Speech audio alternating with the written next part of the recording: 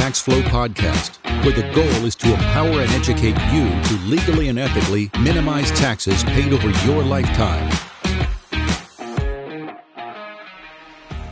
Hey everyone, and welcome back to Teaching Tax Flow, the podcast, episode 46 today.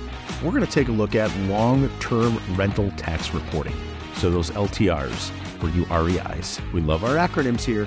LTR, long-term rental, REIs, real estate investors. So whether you're new to the game or you've been in it for a while, you'll probably take something from this episode that Chris and myself are going to run through here shortly. So before that, let's take a moment, thank our sponsor. This podcast is sponsored by RepsTracker. Are you a real estate investor who is bogged down with a huge tax burden? Real estate investing can open the door to powerful tax benefits. RepsTracker can streamline the process of accelerating these tax benefits. To take advantage of a special TTF community discount, go to www.repstracker.com/affiliate/teachingtaxflow and use the code IFG. You can look in our show notes or email us at hello@teachingtaxflow.com. Welcome back to the Teaching Tax Flow podcast, everybody. I am John Trapolsky, one of the co-hosts here. As always, my other smarter, better-looking co-host, Chris Pacchiro, is here with me. How are you, man? I am awesome. How are you doing today, Johnny T? I'm doing great. And, you know, we just got back from another conference, as always. I love these things. I love the aftermath of them, and I love being there, obviously. And you know, I got asked a lot. You know, we banter back and forth. By the way, it was great to see people there that said, hey, I recognize your voices. You guys must be on that podcast. They didn't have anything bad to say, or at least didn't say it to our face. So I appreciate you guys that did not do that. But, you know, we were trying to figure out how long we've known each other for, and it's about 23, 24 years-ish. So, you know, I'm going to throw out a corny dad joke here, right? So, Chris, whether you like it or not, we're in a long-term relationship. So the episode today is long-term rental properties. Wow. So you like that one, I'm huh? impressed. I like it. And it has been fun because we went to a national conference for tax professionals, and we went to the state of Michigan's Michigan Association of CPA Small Firm Practitioner Conference. And John, I got to give you credit. At both conferences, people came up to me and said, "Where's all that other guy's I like him too. He's good." And I'm like, he's actually here because we do a lot of due diligence. We have another podcast we do specifically for tax professionals called the Mr. R Show. And it's much different than this because it has to comply and it's almost an hour long for continuing education. But we're always looking for other guests and just really immersing ourselves in our industry. So yeah, it was great. And you know, you're a legend in the accounting community. Oh man. I don't know if that's a good thing or a bad thing, which by the way, out of everybody we've met, nobody was wearing a pocket protector. Let's just be clear about that. So if anybody thinks that accountants are all dorks, it is not the case. It is not the case. So let's talk about these long-term rental properties, right? So for those of you that are familiar with it, or maybe you're very familiar with it, you don't even really know the definition. You've been in this long-term relationship so long. Chris, let's start with that. So let's define by IRS standards or IRS definitions what an LTR or a long-term rental property is. Well, the thing to remember when it comes to determining if you have a short-term rental or long-term rental is what does the tenant stay look like? Now, those of you listening that are in the real estate world or REIs, we know that there's something called a midterm rental, which is typically a furnished property renting from 1 month to over 1 month, but less than a year. A lot of times you'll have traveling nurses or people unfortunately there with the loved one for a hospital stay or some treatment. But there's no such thing as like a midterm rental in the tax code. So this is get your IRS publications out. Go to 527 if you want to follow along in your textbooks, or you can make it be really easy. Just log into Teaching Tax Flow and watch our mini lesson on this, which is for complimentary as a basic basic subscriber. But to answer your question, under IRS publication 527, a long-term rental property has two attributes.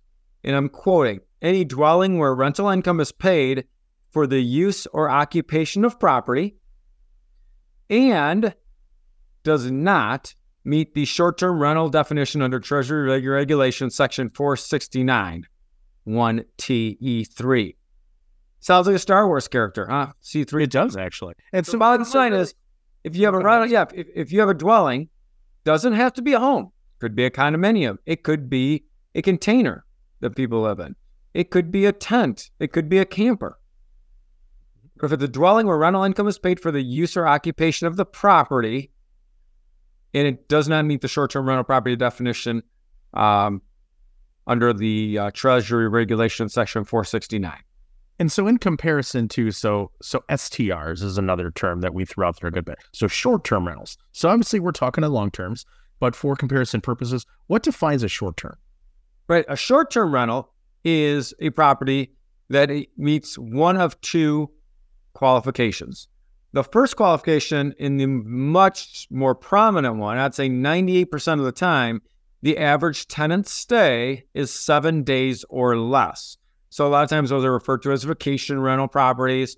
So 7 days or less average stay is a short-term rental property. Now that's for a calendar year. So sometimes you might have a short-term rental property, but for a given tax year, it's not considered a short-term rental property. I'll give you a personal example. One of our properties in Panama City Beach, Florida, we've used it as a short-term rental property, short tenant stays. There's some tax advantages to that go beyond the scope of this particular podcast, but definitely jump into our community to ask about those. And but we had an offer where someone wanted to rent it all of February and all of March. And my wife and I thought about it, and we said, sure, yeah, we'll do that. Now, even though the property, its intent is that it's a short-term rental property, for the year of 2024, which is when the bookings already occurred, it's not going to be a short-term rental property because I'm not going to meet the average tenant stay of 7 days or less. I'm going to be a long-term rental property that year. And that's something to remember, that the classification of property is a year-by-year window. So either your average tenant stay is 7 days or less, or the average tenant stay is 30 days or less, and significant personal services are provided. Now, leave it to the IRS to make things muddy, right? You might be saying, what's a significant personal service? The IRS defines that as either cleaning, changing linens, transportation, meals, tours, outings. Bottom line are hotel-like services. In general, you're going to have you're going to meet that 30-day or less qualification for the short-term rental and have significant personal services if you run an Airbnb. Or let's say you own I have a friend of mine that I just talked to, lives down in Destin, Florida. They're looking at a piece of property where they'd build their primary residence, and they would build six cabins on the property for vacation rentals. This is going to be the reason they're doing it is they want to focus on having clergy or kind of almost like a religious retreat. Regardless of the reason, those units, the person might stay more than a week, right? Maybe they're down there for 21 days, 14 days to help out. But since they'd be providing significant services, meaning they're the ones actually doing changing the linens, they're the ones cooking meals for the people, they're the ones that are checking people in, then they would qualify for short-term rental under that 30-day rule. But that's very rare. When you look at all of the short-term rental properties out there, if 2% of them meet that, that's high. So if you're really one of those, you're a long-term rental property, and most rental properties are long-term rental properties. And then reeling back into the long-term side, right? So you hit a couple of really good points there that I really want to, we'll say, bring them back to the forefront or bring them up to speed. So one of them is being that, you did mention Airbnb and Vrbo, right? Like there are a lot of rentals out there that are, and I've seen some that really allow a minimum stay of 7 days or 30 days. So it's really their choosing by their choosing.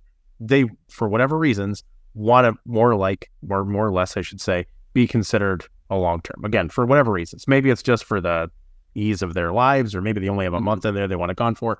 But then also too, right? Somebody can I'm going to imagine, kind of bounce back and forth. Even so, say you have a property, and I'm asking this. I know the answer because, Chris, as you know, and actually my first primary residence, it was a condo, right? So I lived in it, ended up moving out of it. It's funny that I just actually did a podcast on this with one of our partners out in California. I was not in California at the time, but we had a great conversation around this about how really that property morphs into multiple things, right? So it started off as my residence, turned into a short-term rental on Airbnb. A long story up. Maybe if it comes out at the same time, I'll put a link to that podcast in this one if you guys want to listen to it. It's a crazy story. But then went to a long-term, then went back to a short-term, and then we sold it. So it was a very, let's call it a dynamic piece of real estate. It was an unintentional investment to add to the mix. But do you see that kind of being the case a lot, or is that really just a rarity that something kind of transforms year to year and bounces between a long-term and a short-term? Yeah, in general, there could be several reasons why something bounces between long and short. One could just be government regulation. Sometimes there's the STR, what we call short-term rental, rules change, the licensing changes. Sometimes you have people running a short-term rental that is against the condo association and or the homeowners association, and you get nabbed, quite frankly. So there's that. There's the kind of like the I almost put it into a ordinance side. Then you also have something to consider that, depending on what state you live in, you've got to consider squatters' rights, right? If you have someone in your property for a certain amount of time, they might not. And again, this would be a great question when we get Jeff Hampton from STR Law Guys back on the podcast, talk about that. But can you evict somebody?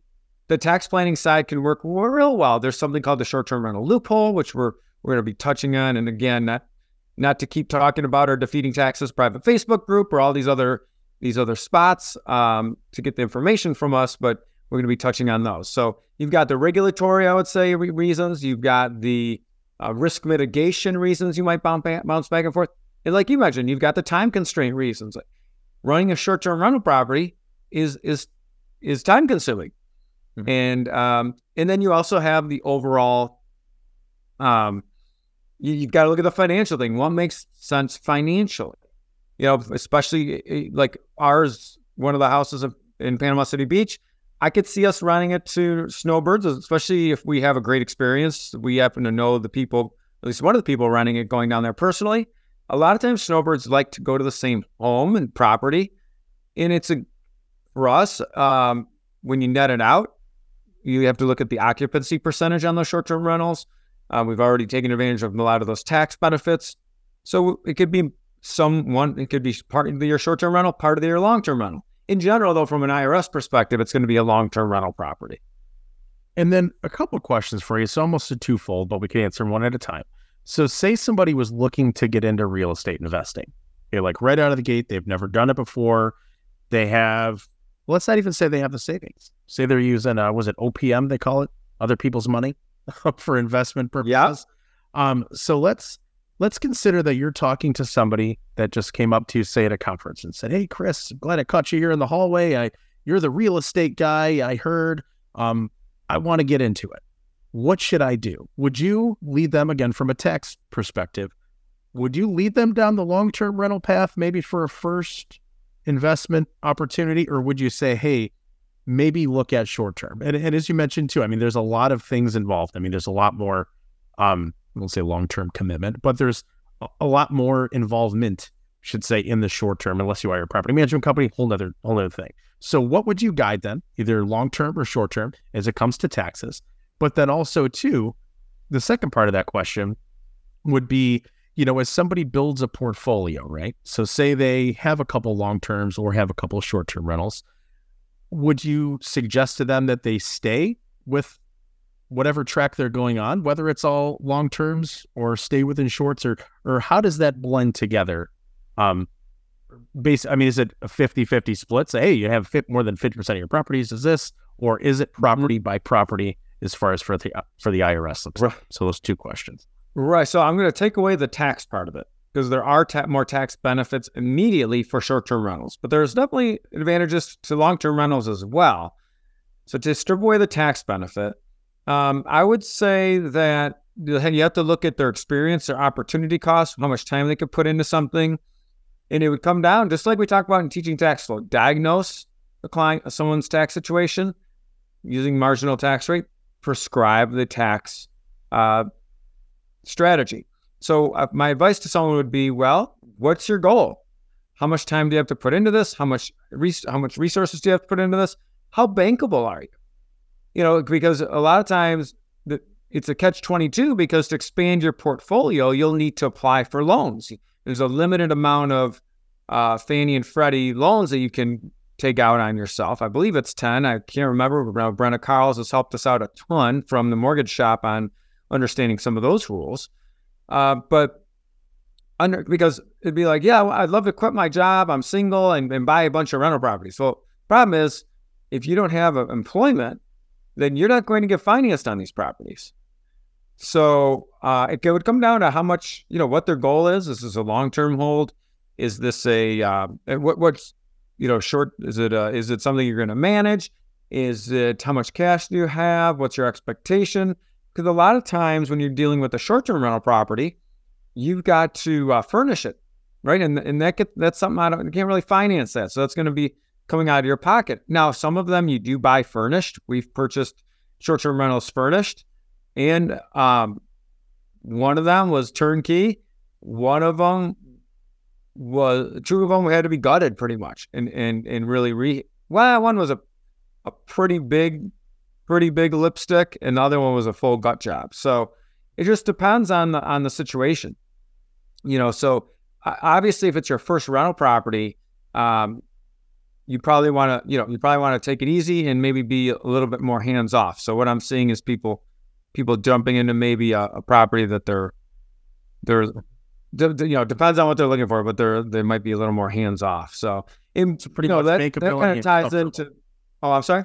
No, so basically, what you're saying there is obviously the bankability side of it, but also what their comfort level is, right?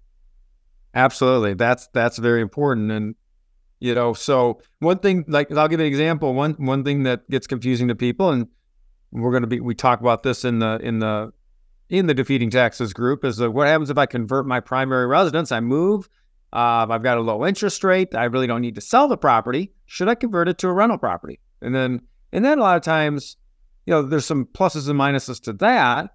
Although sometimes there might be an emotional attachment to that property, and that happens also with these short-term rentals. But one of the things that I want to talk about is where to report this long-term rental.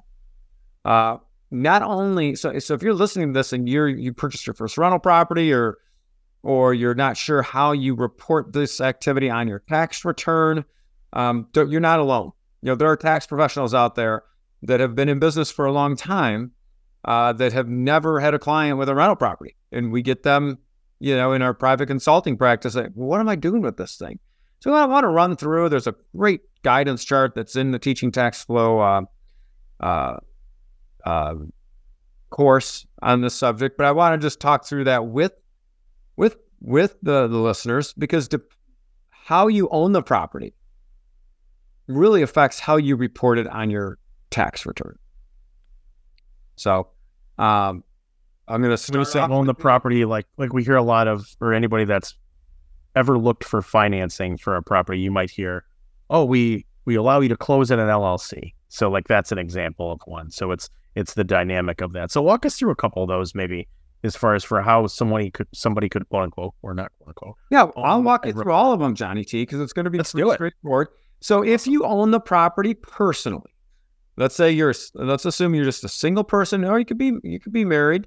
If you own a long-term rental property personally, you're going to report it on what's called a Schedule E. I'm sure we'll put a link in the show notes, one of John's favorite terms.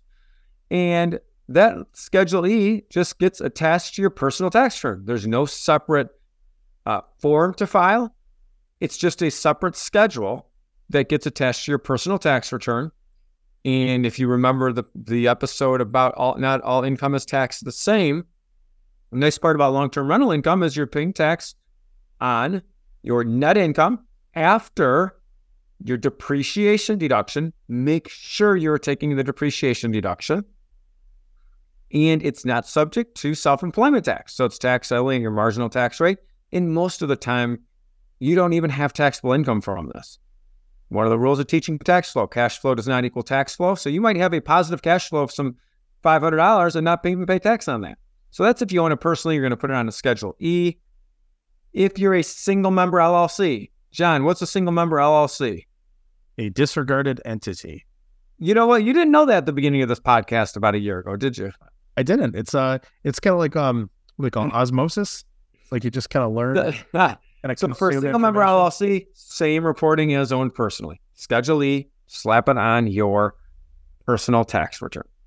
If you are a multi-member LLC or a partnership, in that case, if the rental property is owned by a multi-member LLC or a partnership, you will attach a Form 8825 to your annual Form 1065. So multi-member LLC and partnerships file a partnership tax return.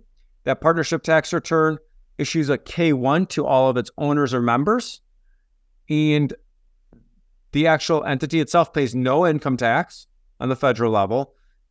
You would, if you own a portion of that LLC, you would report that in your personal return. Cool. Same thing. Pay tax on your net income, depreciation deduction, and you're not paying self-employment tax on it. So that Form 8825 goes on your 1065 or partnership tax return. Remember, if you buy property in a multi-member LLC or in a partnership, there will be significant additional tax reporting because you're going to have to file that partnership tax return. Now, I'm going to stay on that Form 8825. If you have the gall to own a property in an S corporation, one of my friends that's a very prominent real estate tax professional in the real estate world, she's got a T-shirt. I think it says something like "Don't talk to me if you've put your property in an S corp," or something really funny and witty that she sent me the link. I'm going to order it off Etsy or something. But if you, for some reason, have a rental property, long-term rental property in an S corp, you also file that Form 8825 that goes on your S corporation tax return, and the S corp, issues you a K-1. And the bottom line is, we know from our S corporation podcast that it's a hybrid entity. The S corp does not pay tax on that property, and you get the K-1. So multi-member LLC, partnership S corp, you're going to fill out a Form 8825, very similar to Schedule E. Make sure you take the depreciation deduction and attach that to your partnership tax return. And John, I'm going to wrap the show up with C corp. Very rare that it makes sense to own a long-term rental property in a C corporation. Now, C corps do not differentiate between passive income and active income. So at a C corporation, you're simply going to slap your rental income on line 6 of the C corp, and then whatever deductions you have, you're going to take those deductions between lines 12 and 26. So if you have mortgage interest, property taxes, be sure to take depreciation. A lot of times with a C corporation, C corps typically are more apt to rent out equipment, not rental property like real estate. But there are rare circumstances where a C corporation would own a long-term rental property. And if that's the case, all of that gets reported on a Form 1120, which is a corporate tax return. And if you are the only owner of a C corp and you have rental income, you would not pay any tax personally on that. The corporation itself would pay tax on the net income if there was any. Awesome. Well, great information. Thank you, everybody, for committing a short period of time to a long-term relationship. So we appreciate you. As promised, we'll drop those links in here for you for a quick reference. You can go directly to these documents. It'll make life a little bit easier. Maybe help you navigate through some questions you may have. As always, you have those questions, shoot them over. We're happy to answer them for you. And as always, we'll see you next week.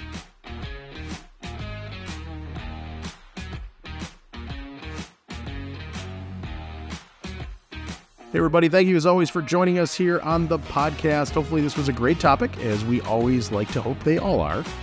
But even if you were familiar with this topic, hopefully you learned something. For those LTRs, REIs, again, we love our acronyms.